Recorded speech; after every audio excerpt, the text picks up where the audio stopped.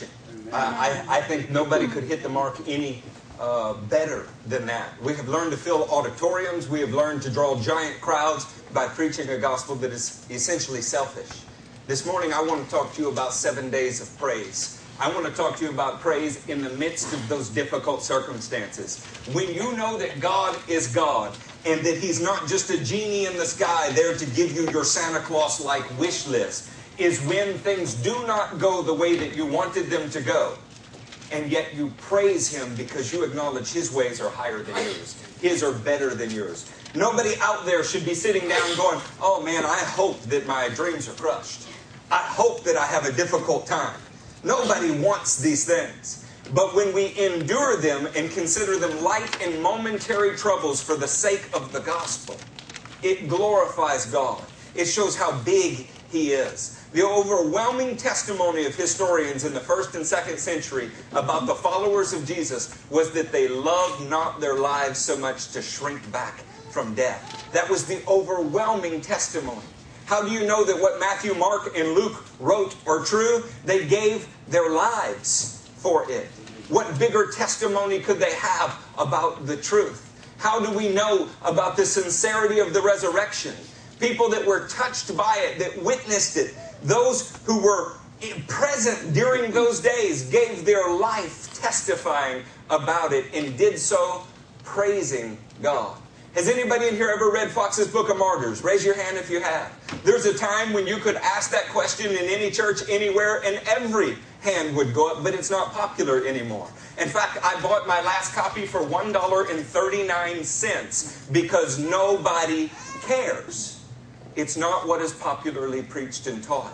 But it chronicles brothers and sisters from the crucifixion forward that love not their lives so much as to shrink back from death. And they sang hymns and praised the living God while flames engulfed them. You say, that's gory. I don't want to read about it. No, it's glorious. The day of the Lord is gory to some and glorious to others. Have you never read the prophets? The prophets describe it as dreadful and Peter calls it glorious. It depends on your perspective. Friends, I want whatever has to be worked in me, whatever has to be worked out of me, whatever I have to go through that I might achieve God's goal and aim for my life. Is that your heart? If that's your heart, then the King of Kings will lovingly guide you through the most difficult of training courses. Because He's not calling you to be ordinary. Amen. He's not calling you to be just on par with everyone else. He is calling you to something that is extraordinary. Turn with me to Hebrews 11. Oh, y'all are already there. Very good. Y'all are fast. Or you got some help before the video, huh? Here comes 11, verse 6. And without faith, it is impossible to please God. Because anyone who comes to Him must believe that He exists and that He rewards those who earnestly seek Him. You could read this, and many do, simply as acknowledging God exists, and that is faith. I believe that the circumstances surrounding this letter and the context in the chapter point to something altogether different than that kind of acknowledgement. I believe that the circumstances point to people who are in an unfathomable situation. Their nation has been promised that they would rule and reign the other nations with God for an eternity. They have been promised that Jerusalem would be raised up to be the highest mountain in the land, and the nations would stream to it, and the law of God would go out from it. And instead what they see is crushing Roman occupation. The Romans are about to come in and pull every stone down from the temple, which is the very symbol of the place God's name dwells. Could there be any harder situation to look at and go, yeah, I can see God at work in this? Now, to the Christian theologian 2,000 years later, we say, oh yes, this is because they rejected Jesus. And we find all kinds of ways to excuse what was real human misery, real suffering. You know, when the siege master Titus showed up outside Jerusalem in 66 AD, he didn't send them a thank you note. He didn't say, you know, if you would like, I'm going to come in and tear these things down. People were raped. They were murdered. People were killed in wholesale fashion, and those who survived were enslaved. Real people. Without faith, it's impossible to please God. In that situation, in the midst of your whole world gone awry, gone astray, can you believe that God exists in it and that He will reward you for seeking Him? Amen. That's what faith is. That's what trust is. Now, you'll hear 60 preachers on television today with silver suits and 70-mile-an-hour haircuts and silver tongues tell you faith is simply naming something, claiming it. Faith might be sending them $100 so God can send you $700. It's funny, it never goes the reverse way, though, huh? They're never offering to send Tony $100 so God can send him $700, huh? It never goes the opposite way. It's not faith. It's parlor tricks. Faith is in the midst of the most difficult things that the world has to throw your way. You see God's hand in it, and you trust in Him. And the words of one little Baptist lady that Matthew and I grew up around, you look it in the face and you say, nevertheless, God. Amen. Yeah? Miss Suzanne has got an unconquerable faith at times. It doesn't matter what the situation is, she'll look at you and just go, I'm going to pray about that. Which means you can consider this situation solved. It's just a matter of time. Right? That's right. Even parking spaces. It's always... We should have had her the other day in New Braunfels, huh? No matter what we face, friends, real faith is when we trust that God is at work on our behalf in the midst of it. Now, I don't have to ask, are there people out here that have been in situations that it's hard to do that? You know, I've done a lot of funerals for children. It's hard to believe God's at work in that at times. I've seen situations where spouses have lost each other after 50 years. You know, I held a man's hand who was holding his wife's hand. His wife at 52 years died. And he didn't know where to go, what to do. He hadn't eaten breakfast alone in 52 years. Is it hard sometimes to acknowledge that God exists? Yeah, you have to have His witness born in your heart.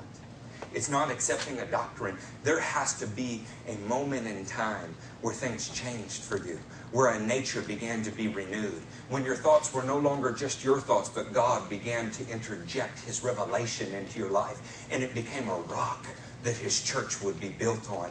And it's been growing and building in you so that no matter what you face, you can look at those mile markers and go, God was with me then and He delivered me. And He will be with me there. I killed that giant, and I will kill the next one too, because He's already delivered me from the paw of the lion and the bear. This is the life of a Christian. Now, if you follow popular ministries, what you're going to hear the life of a Christian is one that is blessed where every day is Friday. Everything is, it's Disneyland all of the time. We even build our churches like that.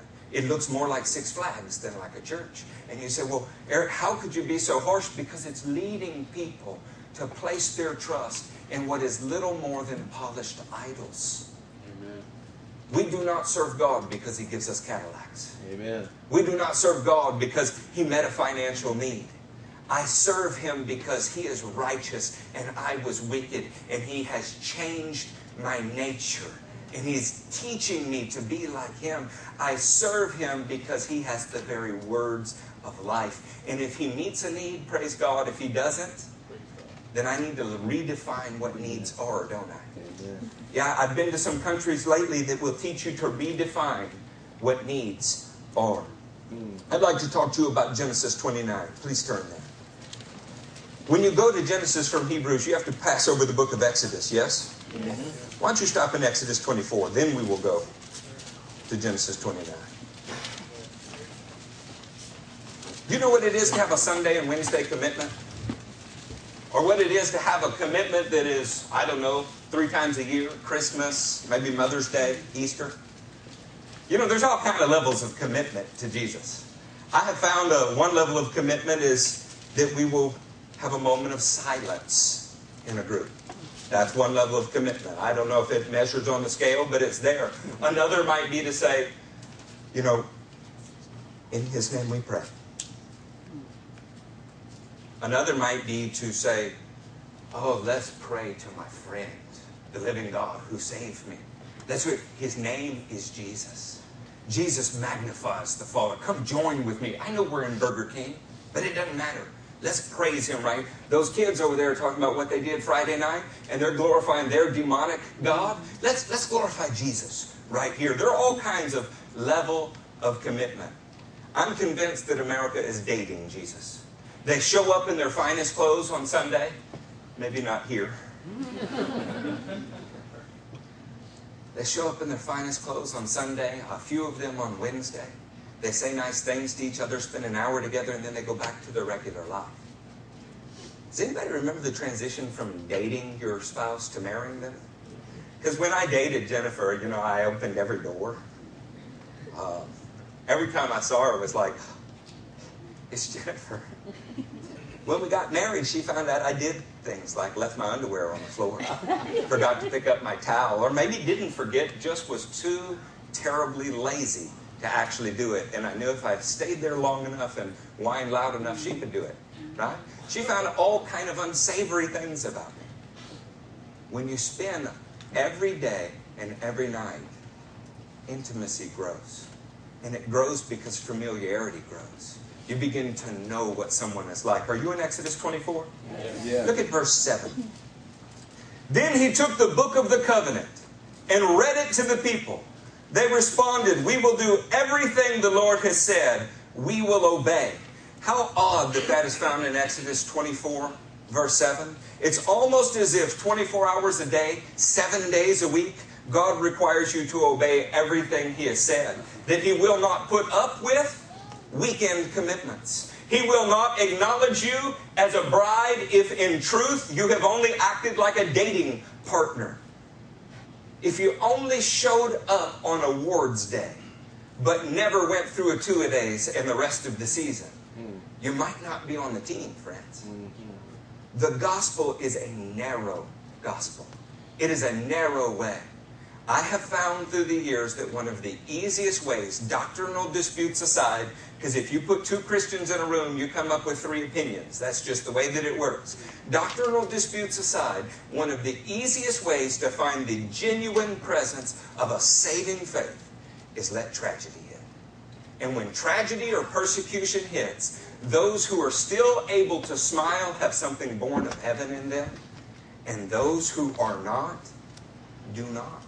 It is a litmus test. Turn with me to Genesis 29. You guys are faster than me. In Genesis 29, we find the first use of a word that is printed in your bulletin called yada. It's funny, in modern Hebrew, yada has come down as something. Have you ever been talking to somebody and they said, JJ, I went to Which the other day and I ordered a sandwich and yada yada. I went on after that and it means in Hebrew, in modern Hebrew, I know. It's hurry up, we're just going to skip that part because I already know it. That is not what it means in biblical Hebrew. It's not what it means in the context of Genesis 29. In Genesis 29, starting in verse 35, she conceived again, and when she gave birth to a son, she said, "This time I will praise Yahweh." She named him Judah. Then she stopped having children. The people of God for centuries were identified as those who lived in Judah, those who were Jews, those who were in the area of the Roman province, Judea. They began being called Jews, which you've been taught is praise of God. And that is correct. But we're going to find out it's so much more than that. Everywhere you go, people will say things like praise God. But praising God in this sense has a physical and a spiritual component to it. It can be seen as well as felt. In the Bible, when the word praise is used, and King James almost exclusively uses praise, even though there's 7 words that are behind it. NIV often translates praise as extol, praise as thanksgiving, praise in several different ways. All of them inadequate. I wish we could learn Hebrew, every one of us. If we did, you would find a beautiful, rich depth of understanding. Having said that, we can point to some things today that I think will give you every day of the week a new way and a new reason to praise the Lord. Would that be worth it? Amen. When we look at the people of God, those who were called Jews, it comes from the word yada. It's a verb and it has a meaning. The verb means to extend the hand, to throw out the hand. It is used metaphorically in worship, to worship with extended hand. One lexicon said that the exact opposite of yada would be to wring your hands in a bemoaning fashion. Understand that with Cain and Abel, with all mankind, there are two basic responses to the presence of God. The same way that a child has two basic responses. This one's too young, but he's mine. Get on your knees. If he does not want anything to do with me, he'll cover his hands and look at the ground and wring them. If he wants me, raise your hands. Daddy, pick me up. The people of God would be called Jews from Judah. It's derived from the word yada, those who extended their hands towards God. That became so synonymous with praise that today about half the lexicons simply say praise. But first and primary, it's a root word that means to extend your hands. Let's look at some ways that it's used. By the way, Judah and yada appear in the same scripture in Genesis 29:35, also in Genesis 49:8.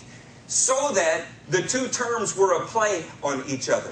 When she named her son Judah, she's naming him somebody who would extend his hands towards God, who would praise God. So that the two words forever in Israeli history would be linked. Yada and Judah. There's one vowel difference, but of course Hebrew has no vowels. Right? We put those there to help us sound it out. Look at 2 Chronicles 20. And get to verse 21. Tell me when you're there. There. Are y'all sleepy? What's wrong this morning? I'm here. Mario, are you mad at me? I can't think of a single reason you would be, Mario. You are a shining success in the kingdom. I love you and I'm proud of you. 2 Chronicles 20:21. There. Y'all there? Give thanks to the Lord. His love endures forever. Look at this wording. Give thanks. This is in Hebrew, give yada to the Lord. His love endures forever. It is an action. It speaks of offering him something. Have you ever been in a praise service like this? What is it that we're giving him? What we would give, maybe what we would give a police officer? I mean, I'm going to tell the truth. As a kid, I grew up in a setting where it was simply unmanly. It was considered not masculine to give God something during worship. So we stood stoically. By the way, stoic is not a good thing. The Stoic and Epicurean philosophers fought with the apostles, and we imitate them. But we stood in church. We did not sing. That was the ladies' job. They sang. But the men in the family, we stood. This was our service to God. We called it reverence. You say, well, people worship in different ways. This is true, but everybody must bring something. You're uncomfortable raising your hands. It's not a charismatic thing to me. It's a Bible thing. Raising hands looks different for some people, right, Cass?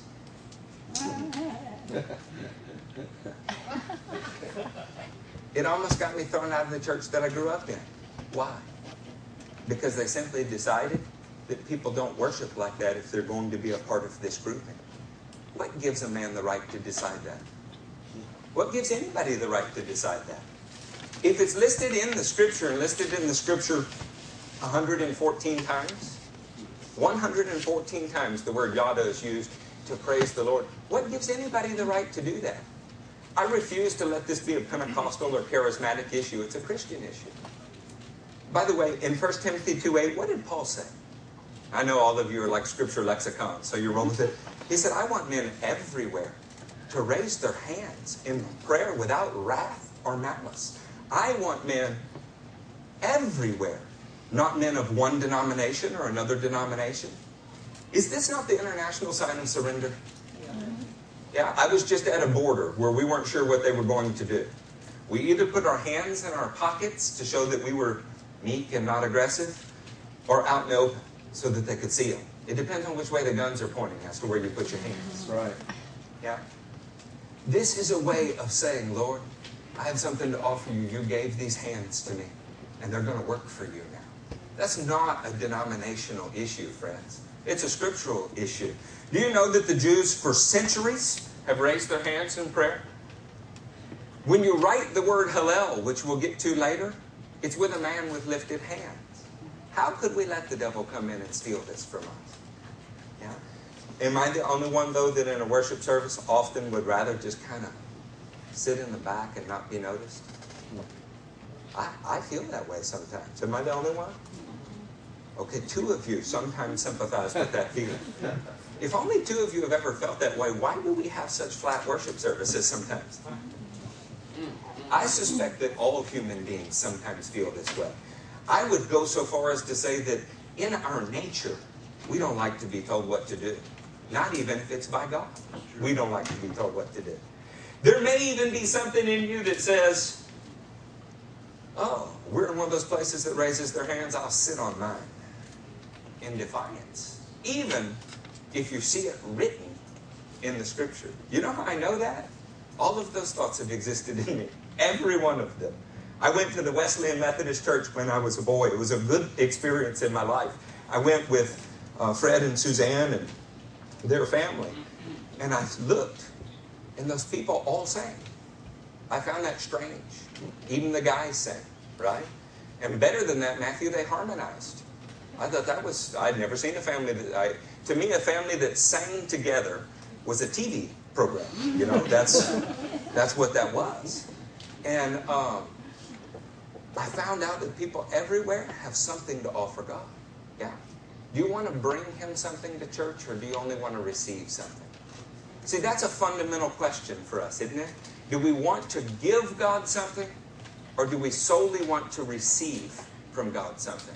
How many of you agreed with John Piper in that video? I mean, how many of you are not real happy with the health, wealth, and prosperity gospel? See, I'm not either. But the fundamental question is not, does God want you to have a Cadillac? That is not it. That's a side distraction.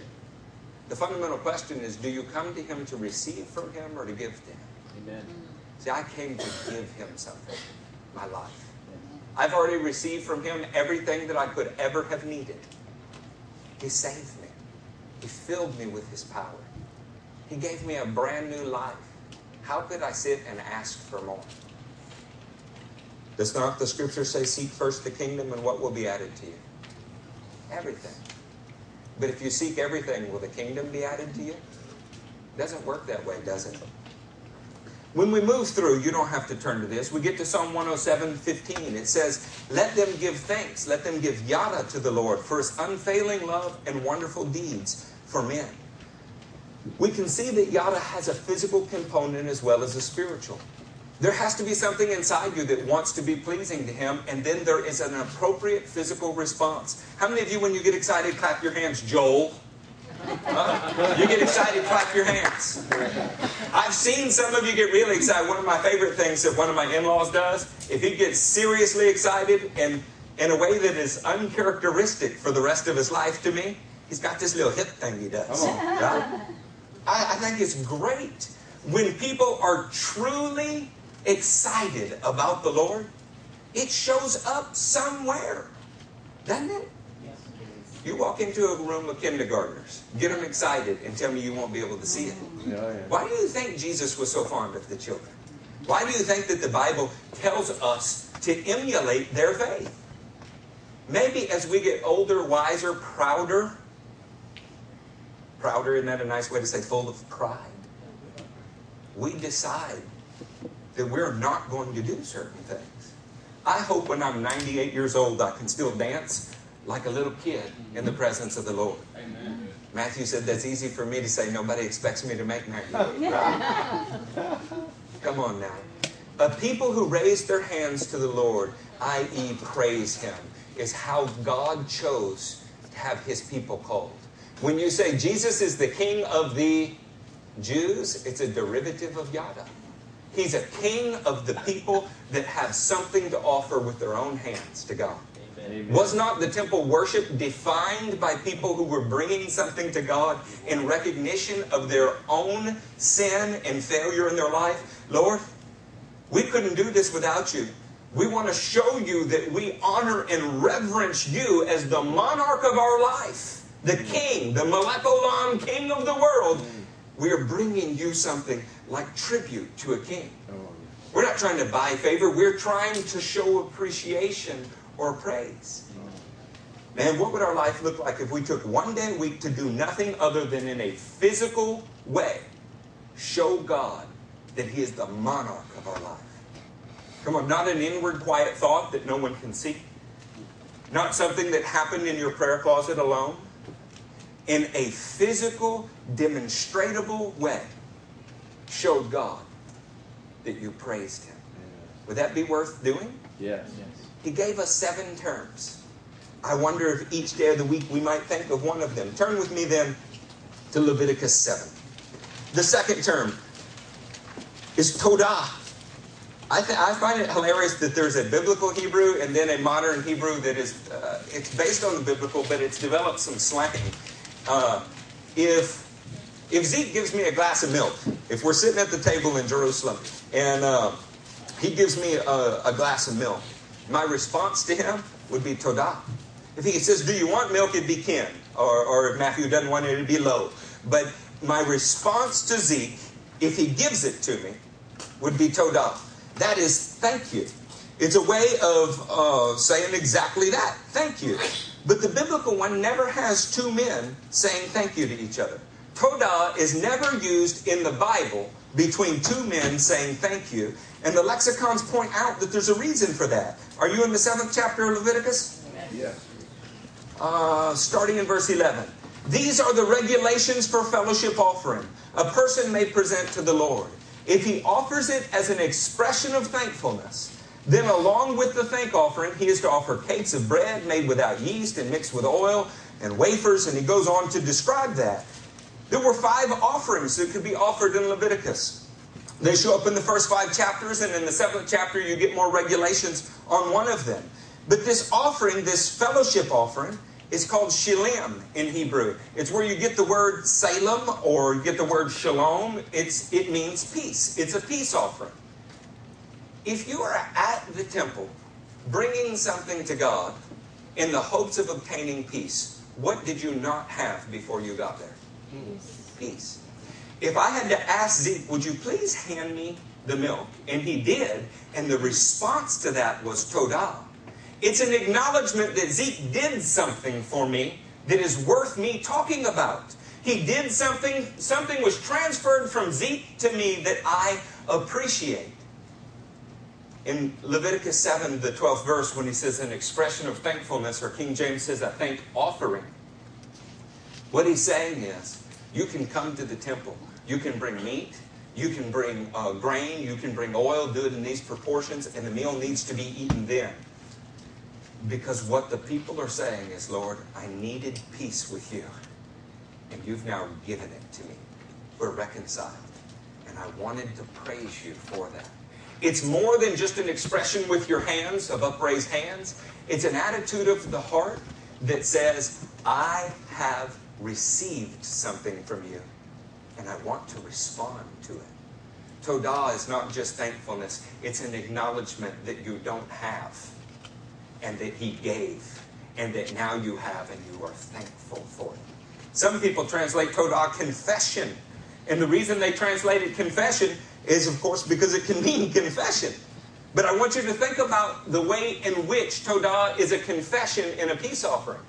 If you were there to make a peace offering, if I have to show up at Nolan's house, and I said, Nolan, things haven't gone right. Would you accept this watch as a gift, as a peace offering? It's a way of me saying, Nolan, for whatever reason, probably my fault, things are not working well between us. And I want them to work well between us. And if Nolan accepts it, then it is an offering of thankfulness. It's a way of me responding to him. One of the times that the Bible says praise, in the King James, in the NIV, it often says thank offering or thankfulness or thanksgiving, bring to you thanksgiving. Is a Todah. It's a way of saying, Lord, I didn't have anything good, and you did for me what I couldn't do.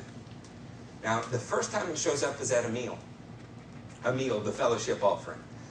Did Jesus not say in the book of Revelation that He would come in and dine with you and you with Him?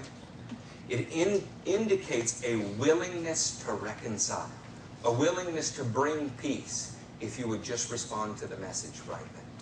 By the way, in the Gospels, other than healing, what did Jesus do the most of? He's eating at somebody's house every day.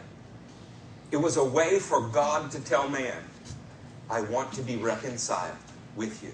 And there's a response that's required from you. Your whole life needs to say Todah. By the way, Todah also means to stretch out.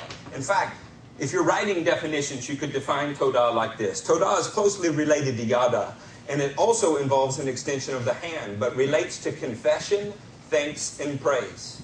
Its first occurrence in Leviticus 7 helps us understand that. Here's another one. It comes from Joshua 7:19, if you want to turn there. There. The reason that I reject the idea that Todah simply means thank you is in the Bible. When people are thankful to each other, they don't use that word.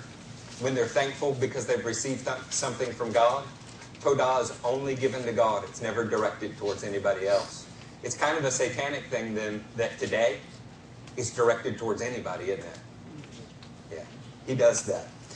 7:19. Then Joshua said to Achan, my son, give glory to the Lord, the God of Israel, and give him the praise. Todah.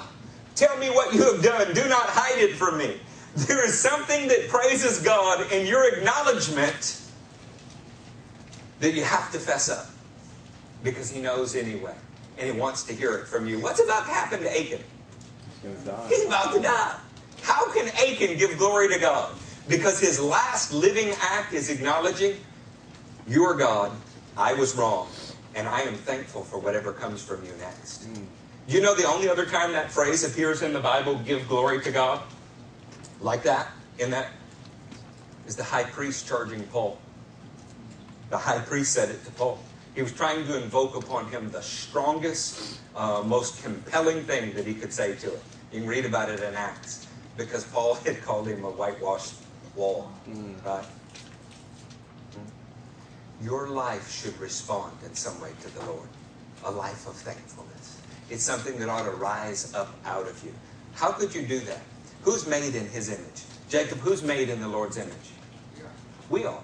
This means that if you find people who have needs, because the Lord met your need, and you go and meet their needs, it's an act of praise. What do we call those?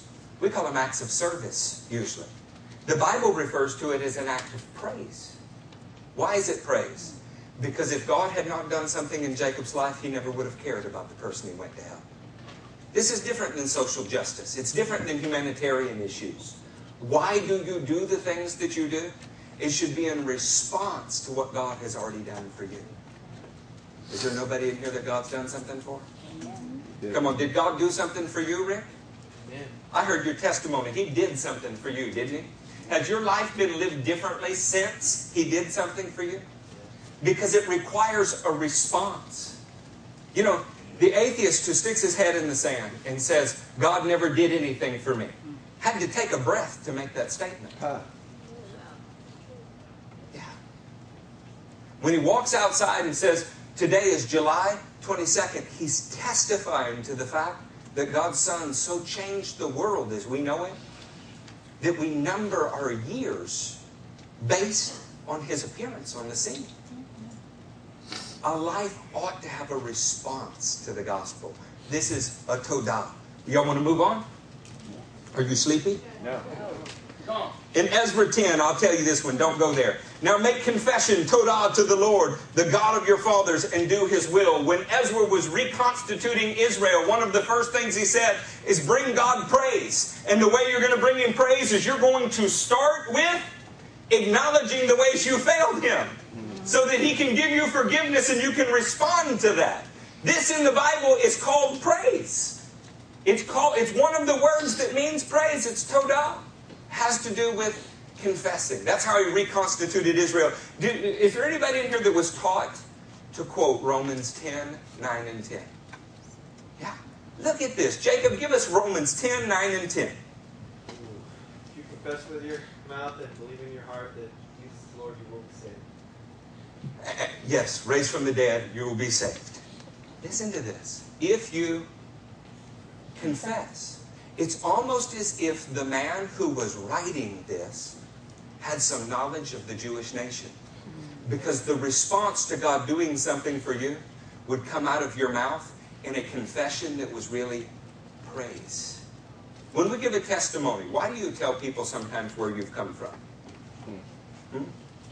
If we get Cody's testimony, and maybe he doesn't describe himself as a saint before meeting Jesus, why does he tell us where he's come from? Because there's glory in what God pulled him out of. This is Todah. Todah is to say, Lord, I know exactly who I am without you.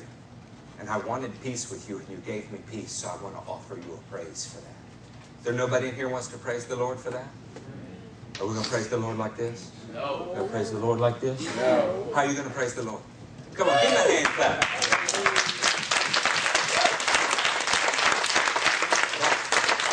I'm now a homeschool teacher. That's scary, I know. I mean, it terrifies me, right? The scariest part about it, Dustin, is that there are times that I sit with Gabe, and I have to go check the answer because I don't understand the question. And I can derive from the answer how it should have been worked to get it, right? That's a scary thing. But when you are in a traditional class, why do you raise your hand? In a traditional class setting, 30 students, a sage on the stage, Mom, you teach every week. Why does someone raise their hand in class? They think they know the answer. Because they know the answer to the question you're asking. Maybe we could start with something as simple as to say, since Todah and Yada both have to do with an acknowledgement in a physical way of who God is, we could just offer God our hands because we know He is the answer to doing something good with them. You want a productive life? Anybody here want to do something for the Lord? Yes. You'll never do it sitting on your salvation. Amen. You better learn to let action accompany your faith. What better way to do that than to start with the first song of praise? Why is it everybody's good with clapping and nobody's good with raising their hands? You know, clapping is not mentioned nearly as many times in the Bible as raising your hands. So why is it? Is it because it's scriptural or unscriptural? No, it's because it makes us uncomfortable. But doesn't something about the gospel make you uncomfortable? Doesn't Todah have to confess that you're uncomfortable outside of Him, that He's made you peace? Maybe that's why the devil's resisted it so much. Romans 10 came from the Apostle Paul. He understood at the very heart of Jewish worship was a confession, was an offering, was a response to what God has done. So he could say confidently, if a man will confess this with his mouth, if he'll believe it in his heart, then he'll be saved. I don't think he ever anticipated a day where there would be whole nations of people that had absolutely no understanding of the Jewish background for which he was talking. I don't think he ever could have imagined that there would be people that would be so small-minded as to say, if a man simply verbalizes this, he's saved. That never crossed his mind. Or people that would write books and argue about if a man is lying when he says it. Is he saved? So who wrote that book? Well, anytime you want to know, can Jesus be your Savior without being your Lord? You would be lying to say, I believe that Jesus was raised from the dead, He's my Lord, and confess it with my mouth. He's not your Lord. And these are the things that have preoccupied the church over the last 30 years. Preoccupied the church. Questions of lordship. Questions of real salvation. And usually what we're trying to do is boil it down to the minimum. Is there not a heart out there that says, God's done so much for me, I want to give Him the maximum? Yes. I want to give Him the maximum. Yes. Steve, do you just want to serve God in the smallest acceptable fashion possible so that when you meet Him, you can say, Lord, I gave you my least? No. Come on. No. You know, the most uncomfortable thing that I hear regularly in church is, it's okay with me if I'm a doorkeeper as long as I make it into heaven. No, that's not okay with me at all. And I think with that attitude, you're almost surely going to miss the kingdom of God. Amen. I hope something rises in you that says, He's done so much for me, it begs a response. You know, when you do something for little kids, are they happy? Yes. They are. In fact, if you take a 4-year-old to get ice cream, it makes their day, right? It's only when they get into those teenage years that you can do nice things for them, and they can look at you with petulance. It's true. Maybe we have a nation of spiritual teenagers. God has done everything for this nation that could possibly be done. That's right. And we still have the nerve to look at Him and ask for more without saying thank you for what we have. Let's move on from that, huh? Let's go to Shabach. Shabach means to address in a loud tone, to glorify, to commend or congratulate. The NIV often translates the word as extol. It is of importance to note that it also has an alternate meaning. Don't you love Hebrew words? They're loaded with meaning. We can say, hey man, this means to applaud loudly. Spence, it means to congratulate. So Spence is like, I got that. That's like fans at a football game. I got it. It means to get excited like you ran a Pentecostal service. It means to be loud. Of course, it also, Shabach, means to soothe or still. In the Psalms, when it says that God soothes or stills the seas. In fact, in Hebrew, if you wanted to say what Jesus did with that storm, He rebuked the storm, it would have become Shabach, still. Well, which is it? Is it loud praises? Or is it a quiet stillness? It seems to point to something. When a man engages his mouth and out of his heart, his mouth speaks, and he begins to announce it to everybody how he feels, it has a calming effect on his own heart. The people of the Bible meditated on the Word. Now, when we say meditate, we often don't know what that means. You know, to us, meditation is something that happens in the Buddhist temple back there or the Hindu temple over there. Meditation in the Bible was to repeat the Word to yourself over and over, to think on it, like a lion growling over his food, enjoying every little morsel, to speak it. When we Shabach, we are calling out the praises of God. And by announcing it to everyone, it does something inside of us. It affirms His kingship. It stills the storm inside of you. One of the most dangerous things in a meeting is the person who sits silently. You know, if you have 10 people at the table and one will not speak the entire meeting, you have no idea why he's there, what he took away from the meeting, or what he hoped to contribute. You prefer people to speak because you don't know whether inside there's turmoil or inside there's peace or any of those things. If you are silent in your Christian praise, I don't mean on Sunday and Wednesday. If you are silent in your Christian praise, it's dangerous to the people that are around you. You know why? They have no idea where you stand. But there is something calming, something soothing, something stilling about a man who announces boldly exactly where he stands. Psalm 63:3 says it this way: because your love is better than life, my lips will glorify, will Shabach you. My lips will glorify you. I am commanding the members of my body, my lips, to bring you praise. Now, if CJ decided to praise God right now, if his lips were going to be used in the service of God right now, would you hear it? What else did God give you a mouth and lips for? I'm acknowledging Him in my heart. I want you to think about these altar calls just for a second. Brother Mike, I'm glad you're with us today. Anybody out there who kind of sort of feels affectionate about Jesus? If you have a warm, fuzzy feeling in the pit of your stomach, with every head bowed, with every eye closed, would you please raise a pinky? Where's the Hebrew Shabach in that? Shabach would say, stand up, yell it to everyone. Start with your neighbors. Let the world know where you stand. That outside you may have trouble, but inside you would have a stillness of soul. I meet more people that go, oh, you didn't know I was a Christian? No. How would anybody know you were a Christian? I worked with you for 10 years. I don't see you do anything different than the rest of the world. How would I know you're a Christian? Say, well, you didn't notice that I don't drink? You didn't notice that I don't smoke?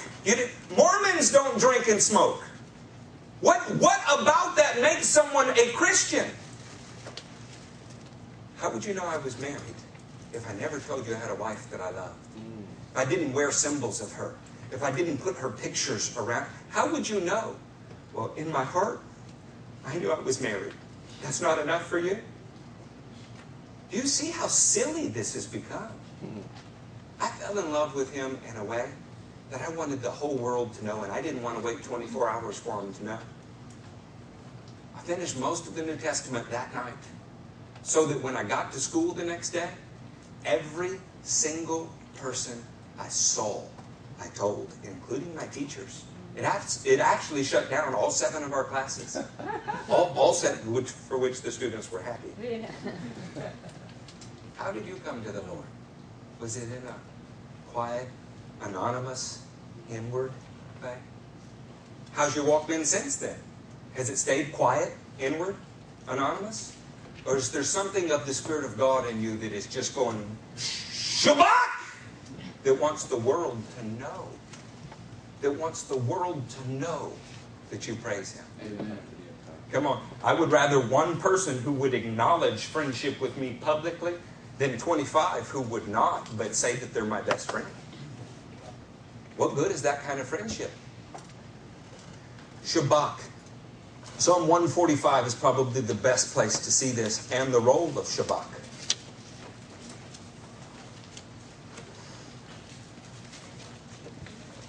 Yeah, please turn there. You're going to want to hear this.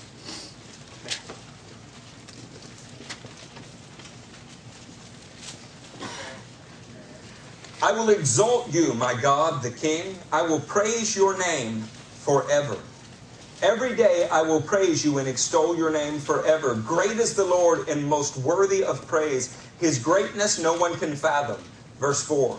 One generation will commend your works to another. That word commend is Shabbat. One generation will commend your works to another. They will tell of your mighty acts. They will speak of the glorious splendor of your majesty, and I will meditate on your wonderful works. How do you meditate on God's wonderful works if we're not talking about them? How do you tell of His glories from one generation to the next if we're not talking about them? Well, I went to church. Good. What was the service about? You know how many times somebody tells me they go to church and I say, hey, who's your pastor? When they stumble with that one, I know what we're dealing with. Then when they can answer that one, I say, well, tell me, what y'all learn this last Sunday? I want to be very honest. Maybe it's because I'm a pastor. Some people even say I'm intimidating. I don't understand that, but they do. But about 8 out of 10 times, when I ask a Christian, even if it's on Monday, what church was about on Sunday, they cannot tell me. What does that say? Our job, friends, is to loudly, to shout from the rooftops the glorious things God has done. This is how the next generation learns to put their trust in Him. Psalm 78 says we won't withhold it from our children. We will tell them of what God has done that they might put their trust in Him. Amen. Am I the only one that bemoans the generation that's coming up? Am I the only one that sees intergalactic Xbox heroes as a hollow accomplishment? Endless gaming, no actual achievement, only accolade? Am I the only one that is bothered by that? Okay, well, what are you going to do about it? See, because you have the power to change that. Maybe next time we see somebody that has 12 clips on YouTube of how wonderful they killed somebody on a video game, and they have highlight reels, you could tell them, that is pathetic compared to what God could do in your life. Oh, man. Do you know what He's done in my life? It's certainly not sit around and play with a little joystick all day. There are real enemies of God out there. Yeah. And we can triumph over them. Do you know you have the power to put the devil under your foot? What if we actually Shabbat at least one day a week? What would that week look like? How many people do you think there are in here? There's about 135 chairs, and I would guess we have maybe 15 of those empty. Okay? What if everyone, let's just round it off since I'm not good at math at all, Mom. We'll round it off to 100 people. Let's just say there were 100 people in here that one day a week dedicated the entire day to telling people how great God was. What would the world look like? 12 little Jewish boys knew 7 different ways to praise God, and they changed the whole world. What could 100 people do? As long as the church lies apathetic, as long as we cower to Islam, as long as we cower to every cult that there is that is more dedicated to their religion than you are to your Christ, friends, we have no excuse for the way the world is. God put Adam in a garden. And when he put him in the garden, he said, work the soil. He didn't just tell him to work the soil.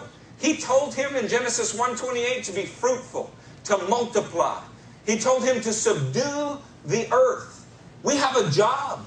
The world is broken, and we are supposed to be bringing the healing message to it. And we are more interested in what is coming on television than we are loudly declaring the praises of God.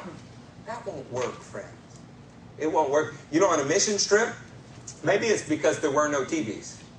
Every day, every person, in some way, goes out and declares the glory of God. Amazing what happens when people get rid of the idols that are in their lives. When you have no distractions in your life, when you have only the King. Of course, that's how we're supposed to live, isn't it?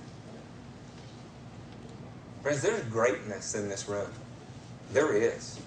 There's more untapped potential in this room than many churches ever get to see. We have to decide at some point that we want to go contribute, not just receive.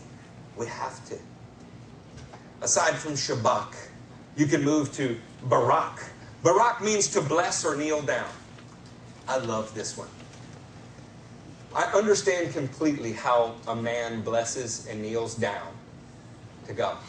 I do not at all understand how God blessed man and the creation and all of those things. I can't do the mental gymnastics for that. But in some way, it means that he gave of himself for us. But when a man baraks God, when that happens, it has to do with the complete yielding of a will. Turn to 1 Chronicles. You'll be in the 28th chapter.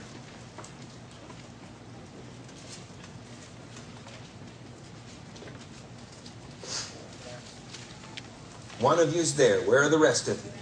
There.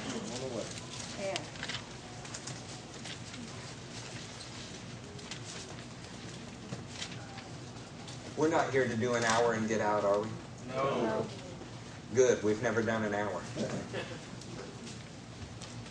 David summoned all the officials of Israel to assemble at Jerusalem, and the officers over the tribes, the commanders of the divisions in the service of the king, the commanders of thousands and the commanders of hundreds, and the officials in charge of all the property and livestock belonging to the king and his sons, together with the palace officials, the mighty men, and all the brave warriors. Suffice it to say, everybody was there?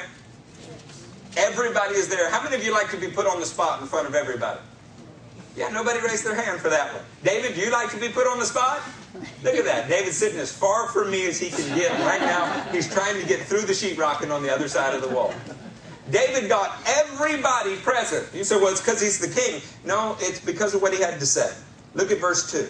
King David rose to his feet and said, listen to me, my brothers. I mean, I would have sent this in an email, some kind of passive communication. King David rose to his feet and said, listen to me, my brothers and my people. I had it in my heart to build a house as a place of rest for the ark of the covenant of the Lord, the footstool of our God. And I made plans to build it. But God said to me, you are not to build my house for my name because you are a warrior and have shed blood. How many of you like to get seriously invested in something that you want to do? You begin to plan for it. You begin to finance it. You begin to look forward to it to the extent that you buy a spot to go build it. And then call every person that you know, high and low, and say, I was absolutely wrong. God said, I can't build it, and so we're going to go a new direction. We almost never see this. It's a whole lot easier to bend a knee than it is to bend a will.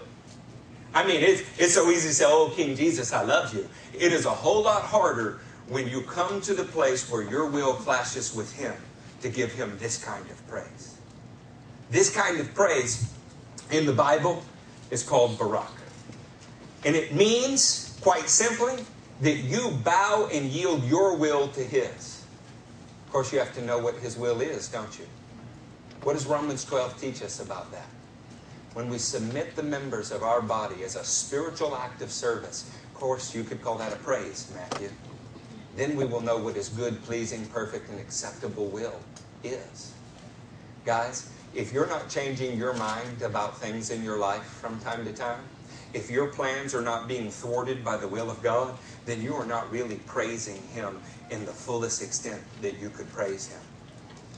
The kind of honor that comes to Him when you set aside your predetermined path and say, Lord, I'm sorry, you're my King. I planned that, and I guess I didn't consult with you, so I'm not going to do it. What would you have me do? That's real praise. And you do it with a smile, believing that He exists in that situation, and He rewards those who are seeking Him. You know what we do most often, though? We go on and do what we plan to do and then ask for forgiveness afterwards. We apologize to God. We reject Him as King in our actions and then acknowledge Him with our mouth. Come on. What do you have swirling around in your heart right now that you're not sure is God, but you've planned to do? I feel like we hit on a nerve there. How sure are you that the place you work, the place you live, the path that you've chosen, those things are God? I got a chance to share with a brother during worship. I felt like God just assured me 1,000%. The brother is on the path God's called him to. In fact, he ought to put blinders on and ignore everything that's outside that path. That's a special thing. You know what kind of confidence it can give you to know that the direction you're headed is one that is inspired by God? You know what is true of the reverse? Yes. Insecurity, second guessing, constantly asking this one question. Is this God or is this the devil? Which ought to be the most basic question for any Christian to answer, ought it not? When we learn to give God Barak, it looks like King David. In the 29th chapter and 10th verse, David says this. David praised the Lord. Of course, the word is Barak. He knelt his will to the Lord and probably did it physically. David praised the Lord in the presence of the whole assembly, saying, praise, Barak to you, O Lord God of the fathers Israel, for everlasting to everlasting. The King of the nations set the example in bending His will to God. If He did that, what do you think the lowest member of the kingdom should do? Isn't that exactly what Jesus did in the Garden of Gethsemane? Did He not bend His will to the Father's? Did He not say, nevertheless, your will be done? Father, if you're willing that this cup should pass. You know, it's not such an easy thing to drink of that cup. You think it was easy for Him? I know we have the scriptures that say, for the joy set before Him, He endured the cross, scorning its shame, and sat down at the right. Do you think it was easy for Him? No. He had to be strengthened from heaven 3 times just to be able to endure it. He was crushed. Isaiah said He was crushed. But He bowed His will to the Father's as an example. And if He did it, what should it look like for us? Barak. What if one day a week, what if just one, we stopped and said, Lord, I've made all kind of plans this week. I have all kind of plans today, and I have not stopped to say, can I praise you by doing your plans rather than mine? What if we did something like that? Church of Christ would not like Zamar. Zamar is to make music accompanied by the voice, to celebrate, to sing songs of praise with instruments. In giving praise to the Father, we can either speak it or sing it. However, when expressing whether it's Yada, Toda, Shabach, Barak in song, as accompanied by instruments, it's Zamar. Many times in the Bible, when it says David praised God or Asaph praised God, the word is Zamar, and it specifically means with a stringed instrument. How could we make rules against them?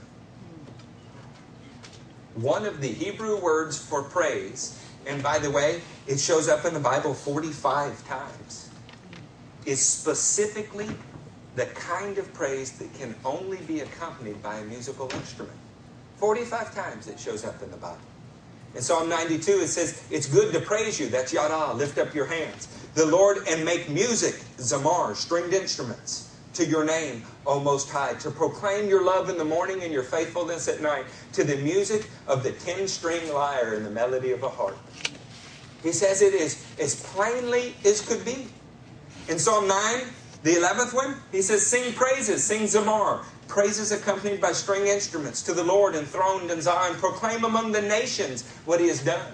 Is there anybody in here that doubts that music is a powerful medium? You walk into some people's room and you find out what gods they worship. They're all over their walls in their musicians. They're on their clothes. Sometimes they're on the rings on their hands.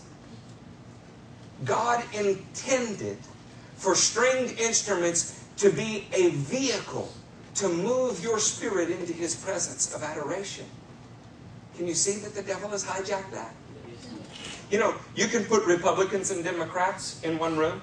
You can put black folks, white folks in one room. You can put Asians and Hispanics in one room. You can have 50,000 people together in hot weather in Los Angeles, all in one stadium, and the Rolling Stones can sing a song, and in unison they'll light lighters. They'll sway. How is that possible?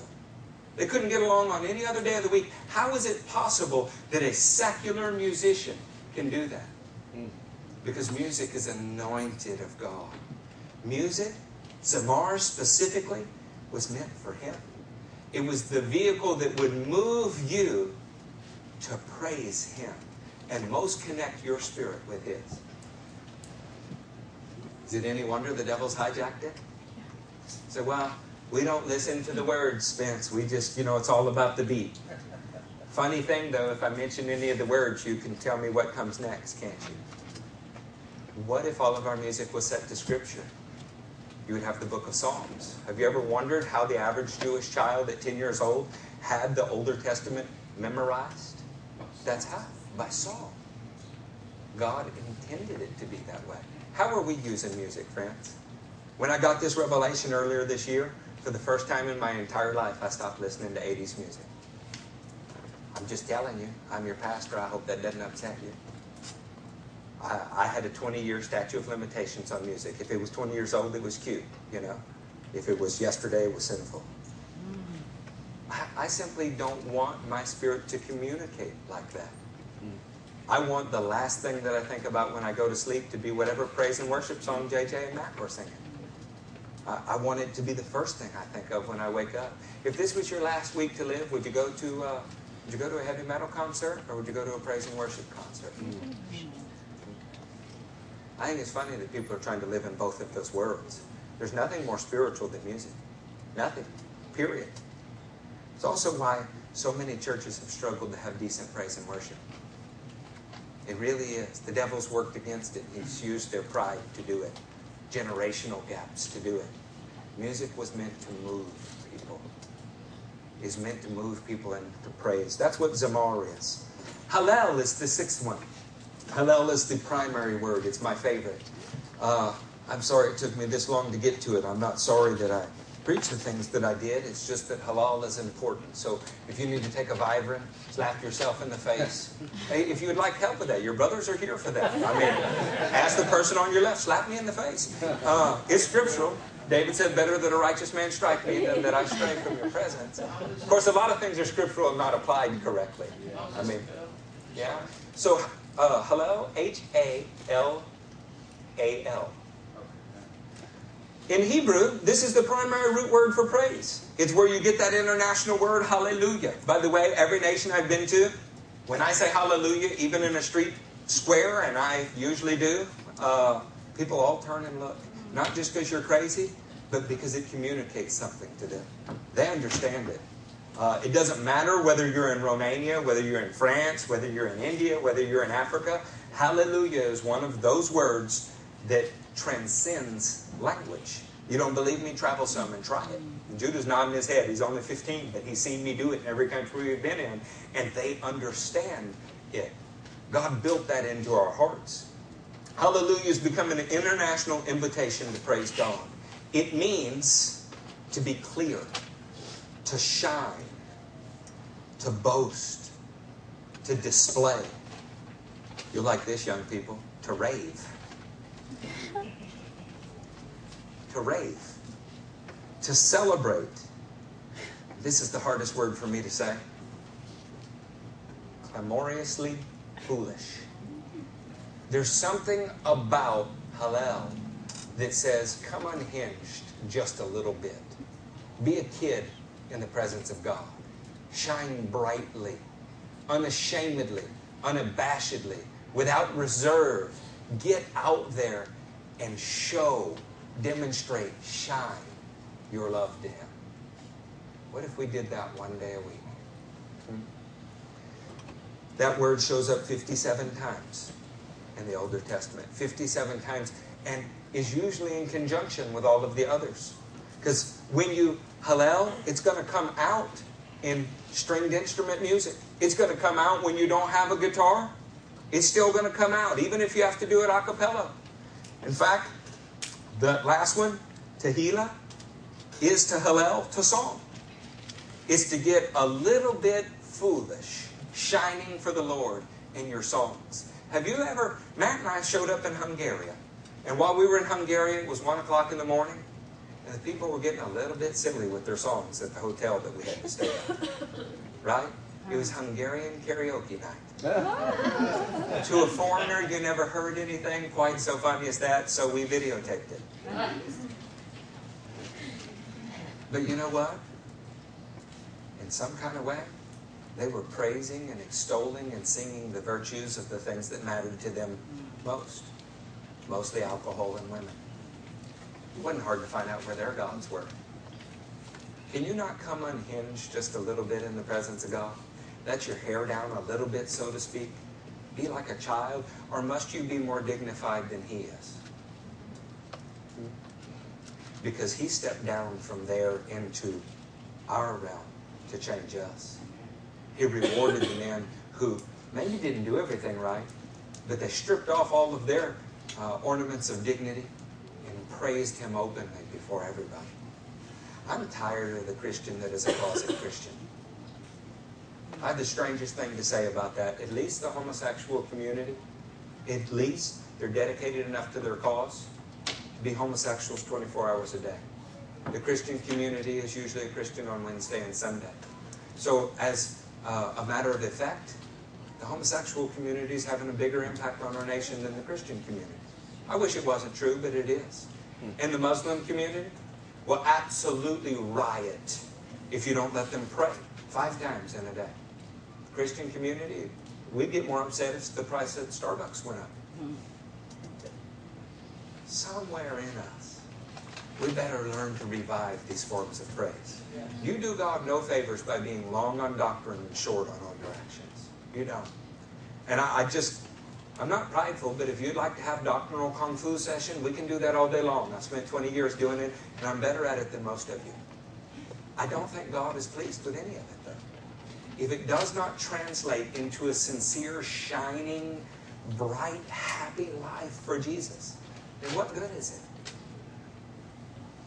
I don't want the world to look at us and say, those people are miserable. I want them to look and go, that's the abundant life that only God could give. Amen. If we can't do that in practice with the aid of string instruments, the aid of our brothers around us, if we can't celebrate like our team scored a touchdown in here for Jesus, why would you have confidence you're going to do it in your workplace on Monday? I've seen more so-called Christians converted just because we went to lunch and I was unashamed, loudly praising the Lord in front of them, and it made them uncomfortable. And you know how subtle I can be. I said, oh, it makes you uncomfortable to talk about Jesus in public. I didn't realize you're a part-time Christian. They get mad, then they get convicted, then they get converted. And that's okay with me. I want my life to make a difference. Is there anybody out here that wants their life to make a difference? God gave all of you the instrument that's necessary to do it. Raise your hands before God, not just in a worship service, but as an offering. Lord, whatever these hands do, I want them to do for you. What do you want today? Raise your mouth out in the public places. Make it loud. They will tell every lurid detail of their affairs, of their drunkenness, of all of their nastiness in Walmart in the checkout line. But we're ashamed to talk about Jesus in front of the cashier? Amen. Really? My favorite thing to do to teenagers that are doing that is to walk up to them and speak in tongues and say, hey, you were praising your God. I just thought I'd praise mine a while. Hey, where do you go to church? They always go to church somewhere. Could we not just be a little bit obnoxious for Jesus? Because halal is a little bit obnoxious for Jesus. We're going to close here.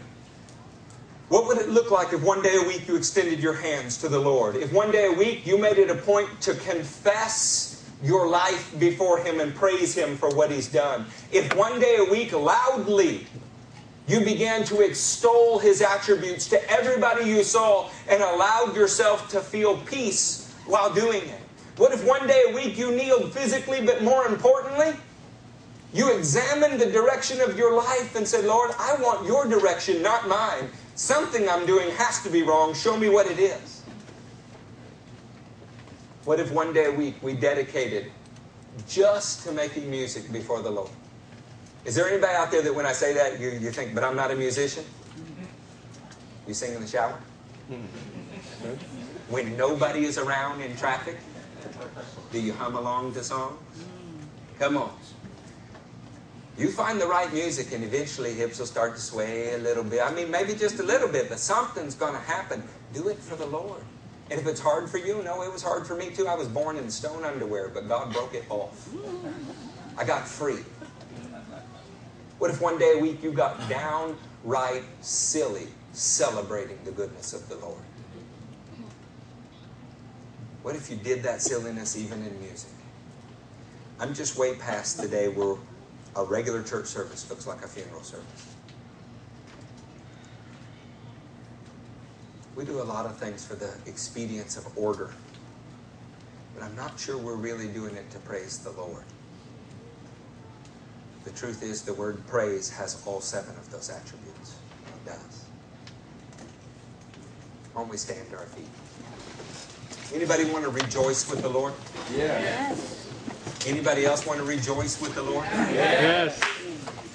You know the word rejoice means to leap and to spin. Brother, I just rejoice with the Lord. Not what it meant to a Hebrew person. You ever envision Miriam playing the tambourine and leading the women of Israel in worship right after their enemy was crushed in the Red Sea? Do you think she sat there and went... Could you see her dancing, leaping, spinning, beating on that tambourine, singing out as if her life had just been saved? What makes you different? Has your life been saved? Come on, has your life been saved? Yes. If it hasn't, you need to stay longer after the service so we can deal with it. But those of you that your life has been saved, you better make some noise out in the public square for Jesus. Amen. This building is not a safety deposit box to protect your salvation. It's supposed to be a training and equipping center so that you can go out and do what God called you to do. Chief among those is praise Him before the peoples. Amen. Come on. Don't be ashamed of Him before men. You don't like how that scripture ends. Amen. Come on. Pray for us, Steve.